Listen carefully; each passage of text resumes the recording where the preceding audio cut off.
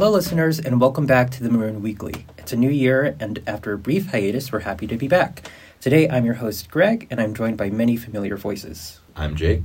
I'm Pravan. And I'm Carter. All right, great. So before we get started, did anyone do anything interesting over break?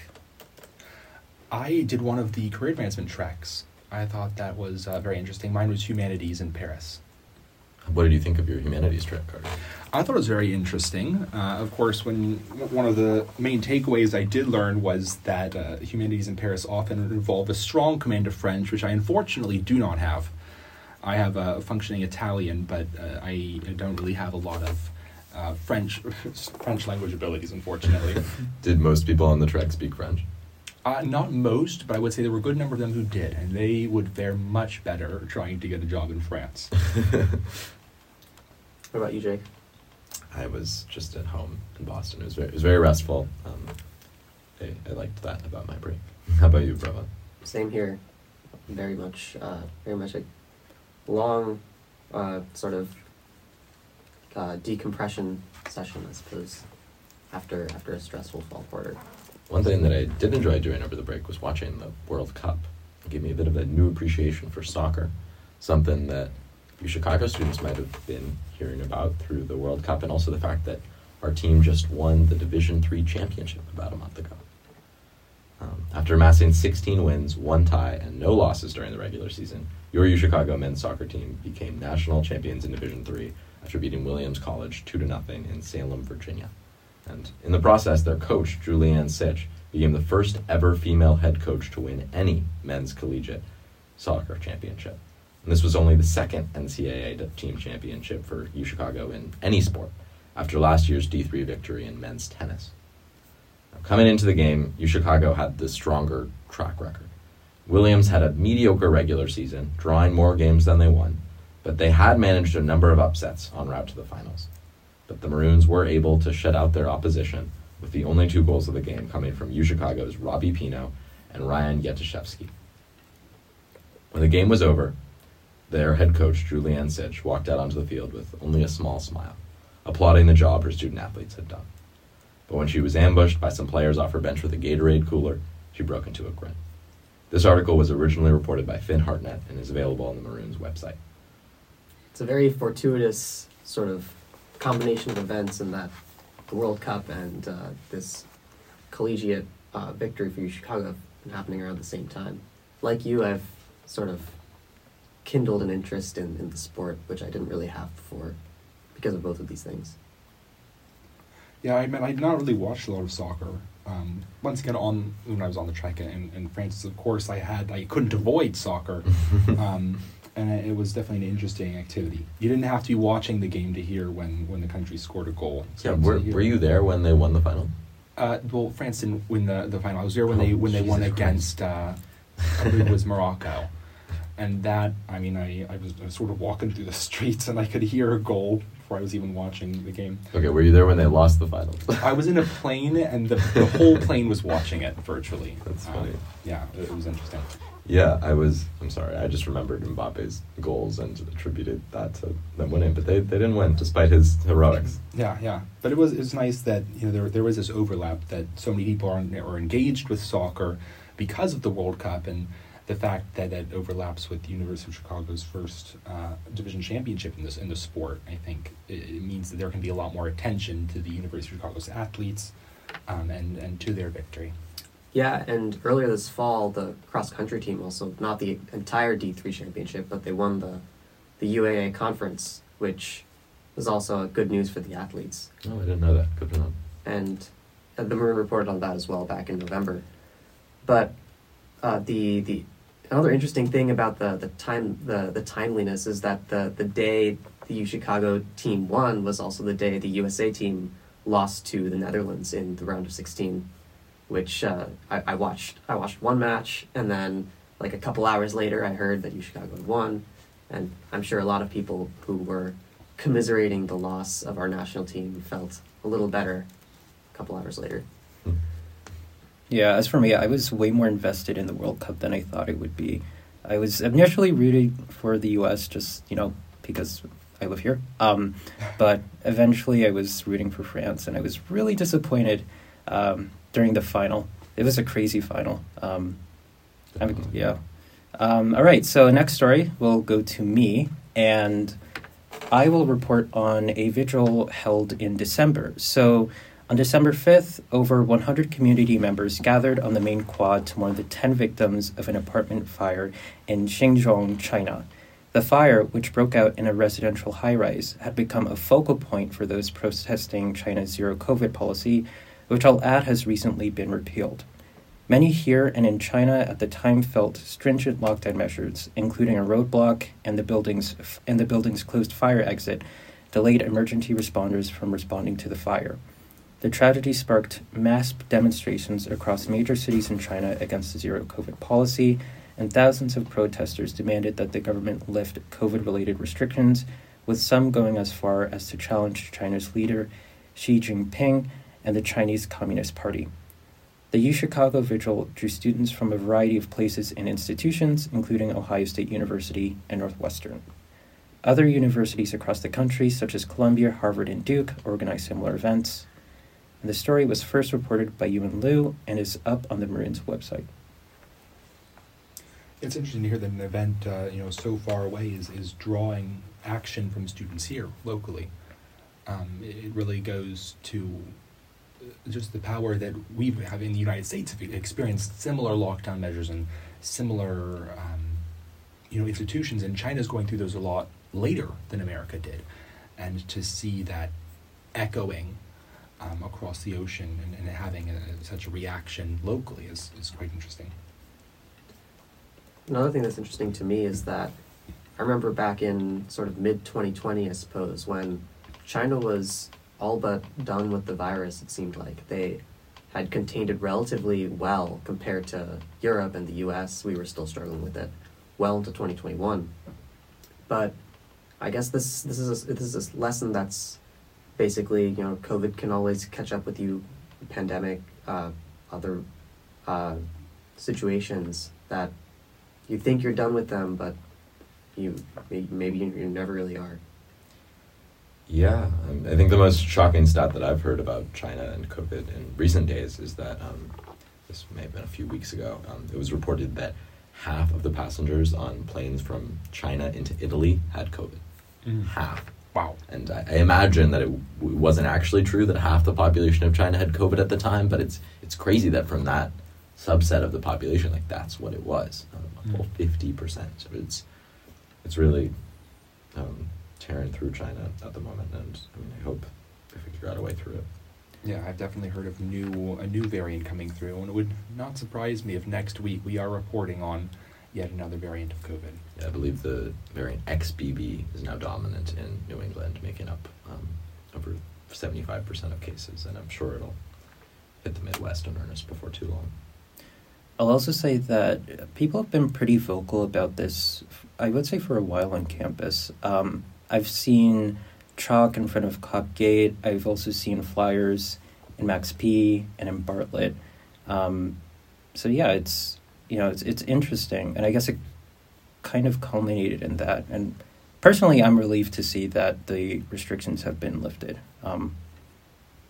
Yeah, and if I remember correctly, they're actually lifting today. If you look, there's a Wall Street Journal article. You look at flight bookings, and they've spiked around this time. All right, so for our next story, we go to Carter with a story on Provost. Yes, in an email dated December 9th of last year, President Paul Alivisatos announced that Provost Ka Yee C would be stepping away from the role of Provost to the newly created role of Executive Vice President for Strategic Initiatives. Lee has served as Provost since February 1st, 2020, shortly before the pandemic swept the world. Alongside working to minimize the impact of that pandemic on students, including by communicating tuition assistance initiatives to the student body, Lee has overseen the launch of a number of new initiatives, including the Data Science Institute and the Department of Race, Diaspora, and Indigeneity. President Alivisatos explained in his email that Lee's new role as Executive Vice President for Strategic Initiatives is designed to oversee new opportunities that exist, quote, at the intersections of disciplines and in partnership with other institutions, end quote. Provost Lee will continue to serve as Provost until a successor is named and begins in the role, which is expected to occur by the end of this quarter. For a deeper look into Provost Lee's career and tenure, see the article by Emma Jensen on the Maroon's website. This just goes to show how much can happen in just 2 years. Because since February 1st, 2020, as you said, Carter, there have been so many changes to the university. There's obviously been COVID and even a new president. So I guess it's just interesting to see how only over a short period of time would Provost Lee's tenure, a lot has happened, and she's had a lot to do with it. All right, yeah. Particularly for me, I mean, I'm a fourth year here. I believe all of you are second years. I started before she took over as provost, and of course before the pandemic, and it really does feel like a different place before and after the pandemic, and just a lot has changed. And really, 4 years is not very much time. Can you elaborate on what some of those changes have been? Well, certainly the community is materially different. The scope of activities that are available, the school spirit is quite different, and there are a lot of things that are coming back. I know the study abroad fair is coming this Wednesday for the first time since before the pandemic, and similar events that have been working to build community or to promote information are returning, but they're just it's very late in comparison, and it just doesn't really feel like the same place because of those changes, because of that gap. So you think that there are like substantively fewer activities available, a little less connectivity? I think it's more about traditions. There are substantively fewer traditions, at least in my experience. I'm part of Alper House in Max East, and I've been there. This is my 4th year in the house. Yeah. So I've seen, what it used to be and what it is now, and at the very least in terms of house events and in terms of student offerings, it's at least I haven't seen as many. If they exist, they're less well publicized. There is not as much campus awareness of them. And it's really taking a lot of time to return to anything like what it was beforehand. Pravan and I are in Halperin House in South, and I remember that last year.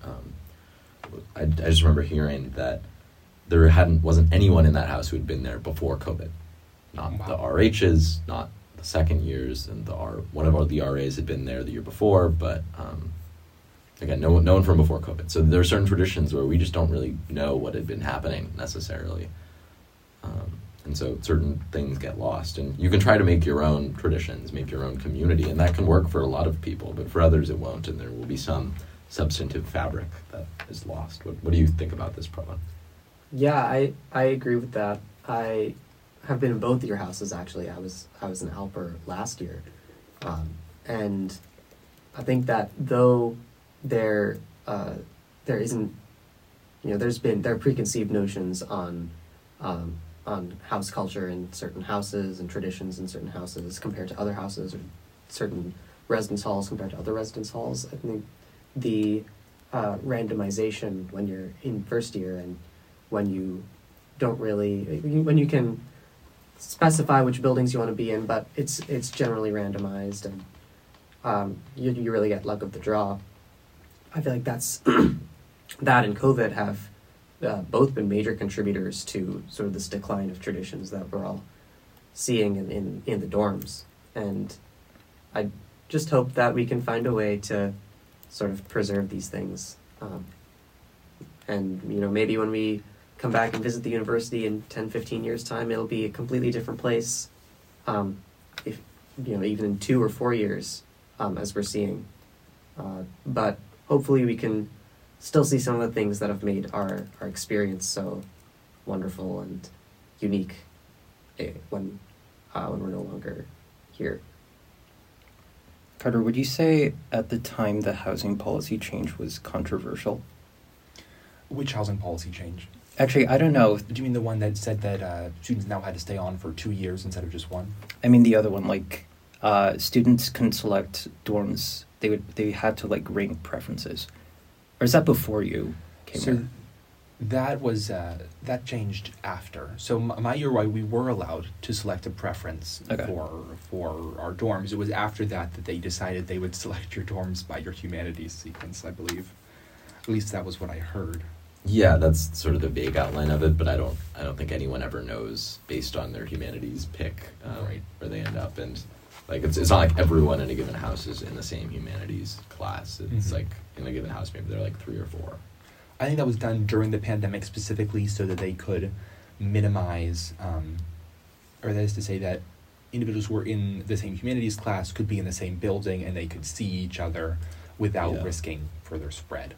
Yeah. I don't know that was something that would have been done without the pandemic. Mm. That's a good point. All right, so we could move on to our next story. We have one on DU from Pravan. Yes, as many of you have heard, Delta Upsilon no longer has a chapter on the UChicago campus. The governing body of the fraternity, Delta Upsilon International, or DUI for short, cites several failures of the Chicago chapter in representing the organization, and its board has voted to revoke their charter. Some of these concerns include failure to meet the conduct guidelines expressed in the Men of Merit chapter standards, which are issued from the top, the $60,000 of debt owed to DUI, the rundown quality of the house, and complaints from neighbors about noise, trash, and hazing. DUI also cited the unpreparedness and irresponsibility of the 4 chapter representatives for a hearing in November regarding the state of the chapter. On the UChicago side, the former chapter claims they received little financial help from DUI after the pandemic struck, and they express a long-standing desire to sever ties with the fraternity. They consider the revocation, quote, mutually beneficial, and since publication of this article, actually, the chapter has rebranded and is continuing activities as the Iron Key Society. This article by Austin Zeglis is available in print and on the Maroon website. Their international name is actually DUI. Yes, it is. I hadn't even picked that up. Nice. That's brutal. Oof. I wonder if they use that terminology. Like if they ever use that acronym themselves. I wouldn't if I were them. Who knows? Huh, yeah. It was interesting though that they can just rebrand their name and continue on exactly as they were going. I find it a little bit odd that they don't hear that they have been reprimanded for being essentially bad neighbors and for hazing, and they're like, yeah, let's just not change and we'll just change our name. It's an interesting way to go. Well, hopefully their neighbors get some respite and they reform. I'll also say that frats have a bigger presence here than I thought. I'm looking at a Maroon article from 2016. It says about 1,000 students participate in Greek life. They're like... To participate mean that they're members of fraternities, or do they go to frat I believe parties, it or would mean that they're really members does mean of that a they're fraternity actually or a sorority. affiliated? Yeah. Interesting. Yeah. So it says 575 in non-MGC fraternities, 456 active members in non-MGC sororities, and 50 in MGC. I'm not sure what MGC means, though. Multicultural Greek groups. There we go. That's what we're calling them. All right. All right. And then for our next story, we'll go back to Carter for a story on a fire in Woodlawn. Sure, a very brief one. While winter quarter is famously cold here in Chicago, a student in Jovovich House in Woodlawn Residential Commons managed to turn up the heat on January 2nd. The Chicago Fire Department was called to extinguish, quote, a small fire in a single occupancy room, end quote. Fortunately, nobody was injured, and damage was limited to the affected room, but the student in question was arrested by the Chicago Police Department. The fire is still being investigated. For more information, see Michael McClure's article on the Maroon website. Have there been multiple so-called Woodlawn arsonists? I feel like I've heard I believe a there number was of issues around that building. I've heard of one other fire. I don't recall when it was, but I believe this is not the first time that there has been a so-called arsonist in Alleged Woodlawn. arsonist. Alleged, maybe. yes, in Woodlawn Residential Commons, despite it being only open for 2-3 years. I believe the first fire was last year. I think around finals week of fall quarter, in Rustandy House, though I may be wrong about that. I did not read a Maroon article back then about the fire, so. It may not have been covered. I know that not every fire alarm gets a Maroon article, but this one has resulted in some legal action. Mm. So, I have to say, I've been in Max East for, this is my 4th year. I have never once had a fire alarm pulled. I don't know what it is. you've never I don't know had what to it is go in outside South at night for a Woodlawn. fire alarm? Never, not in once. South it happens not all the time, but often enough. There was one day last winter quarter when I didn't bother like putting socks on, and I think I just went out in my Crocs without socks. I was dying outside. It was Yeah. brutal. It was a brutal night. I don't know what it is in the clown jail, but nothing that has made us go outside yet. You know, I heard recently that Max P was actually designed to look like a sunset or something. That's why I those are the could three sort of colors. see it. I heard it was meant to contrast with the brutalism of the Reg and the collegiate Gothic of Bartlett. And it certainly does manage to contrast, I'll say that. Yes, indeed. Nice thing about being in Max East is you don't have to look at Max East from the inside. All right. Wait, sorry. I was trying to remember a fact that I read about Max P. about its design. They modeled it after, I don't know, something in like the southwest. Would it be like Pueblos or something? Pueblos, that's Pueblos, exactly it, okay. right. Interesting. Really? Other than the color being vaguely desert-like. I don't know. Yeah, no, I think Stanford does it better. Yeah. I have to say, I live in Max P's too. This is just my subjective opinion. I don't like it at all. I think aesthetically it's probably the worst building on campus. I do agree with Carter though. Like, I don't know how much the outside of your building, like how much it actually affects your enjoyment in any way. Yeah, You're not you're looking at it inside, that like, much. really, who cares? I rarely like stop and just observe the outside of South and just walking through the door. Yeah. I mean, honestly, you look at North and Woodlawn, though. To me, those are like really aesthetically nice, and also on the inside. But other people would argue that they're also sterile. That's true. Yeah, North feels very sterile. The complaints about North some of the complaints about North that I've heard are the wind tunnel outside, Mm.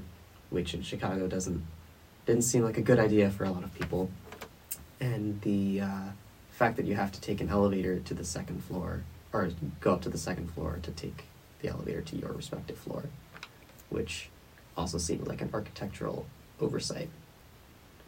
But Yeah, it's very odd. I mean, I guess for security measures it might help a little bit, but I don't think that's what the design was for. and of course the walls in Woodlawn, the infamous walls. I've never actually been inside. I've been to the dining commons, never been inside the dorm though. Yeah, their house lounges have nothing on ours in South. They're Exactly. tiny. They're very really, small. really small. Your lounges in South are really nice, I have to say, compared to the ones in Max East at least. Yeah, I do like South a lot. So I think South is the wave. Hmm. All right, let's move on to our last shout out to Kuvia. Someone wants to explain what that is. Sure, Kuvia is an event that occurs every year in winter quarter, put on by the Council on University Programming. And it occurs in, I believe, Crown Fieldhouse at 6:30 a.m., beginning with sun salutations, and then workshops for a number of different RSOs on campus. For example, I recall my first year I did swing dancing, despite having my leg in a brace. I believe there has been ones from circus RSO or martial arts RSOs, various dancing, salsa, etc. I'm not entirely sure what the offerings are this year, but it will be a selection of those different activities. And at the end, they usually have like bagels and Capri Suns. For individuals who show up all 5 days, there is a coveted Kuvia shirt, which I have now received 3 years in a row, and I expect to get a fourth. So, I hope to see you all Monday at 6:30 a.m. in Crown Fieldhouse. I hope to see myself Monday at 6:30 a.m. at Crown Fieldhouse, but my track record on waking up for things that start at 6:30 a.m. is not great. So we'll see about that one. Do you have a favorite shirt out of the three that you've My seen? first year shirt, yes, white First year. with a cute depiction of a polar bear and a sun. Yeah, it's my favorite Cuvia shirt. It's also the only Cuvia I've attended in person since for 2 years Cuvia has been online, but this year it is back again in person. Can no longer simply turn on your Zoom. Remember that Friday does occur not at Crown Fieldhouse, but at the Point for those sun salutations. Well, I hope to see you wearing your Cuvia shirt here next week, Carter. I will be wearing it. All right, I think that's all for today. Thanks again for tuning in. As always, I'm Greg. I'm Jake. I'm Pravan. And I'm Carter. And we'll see you next week.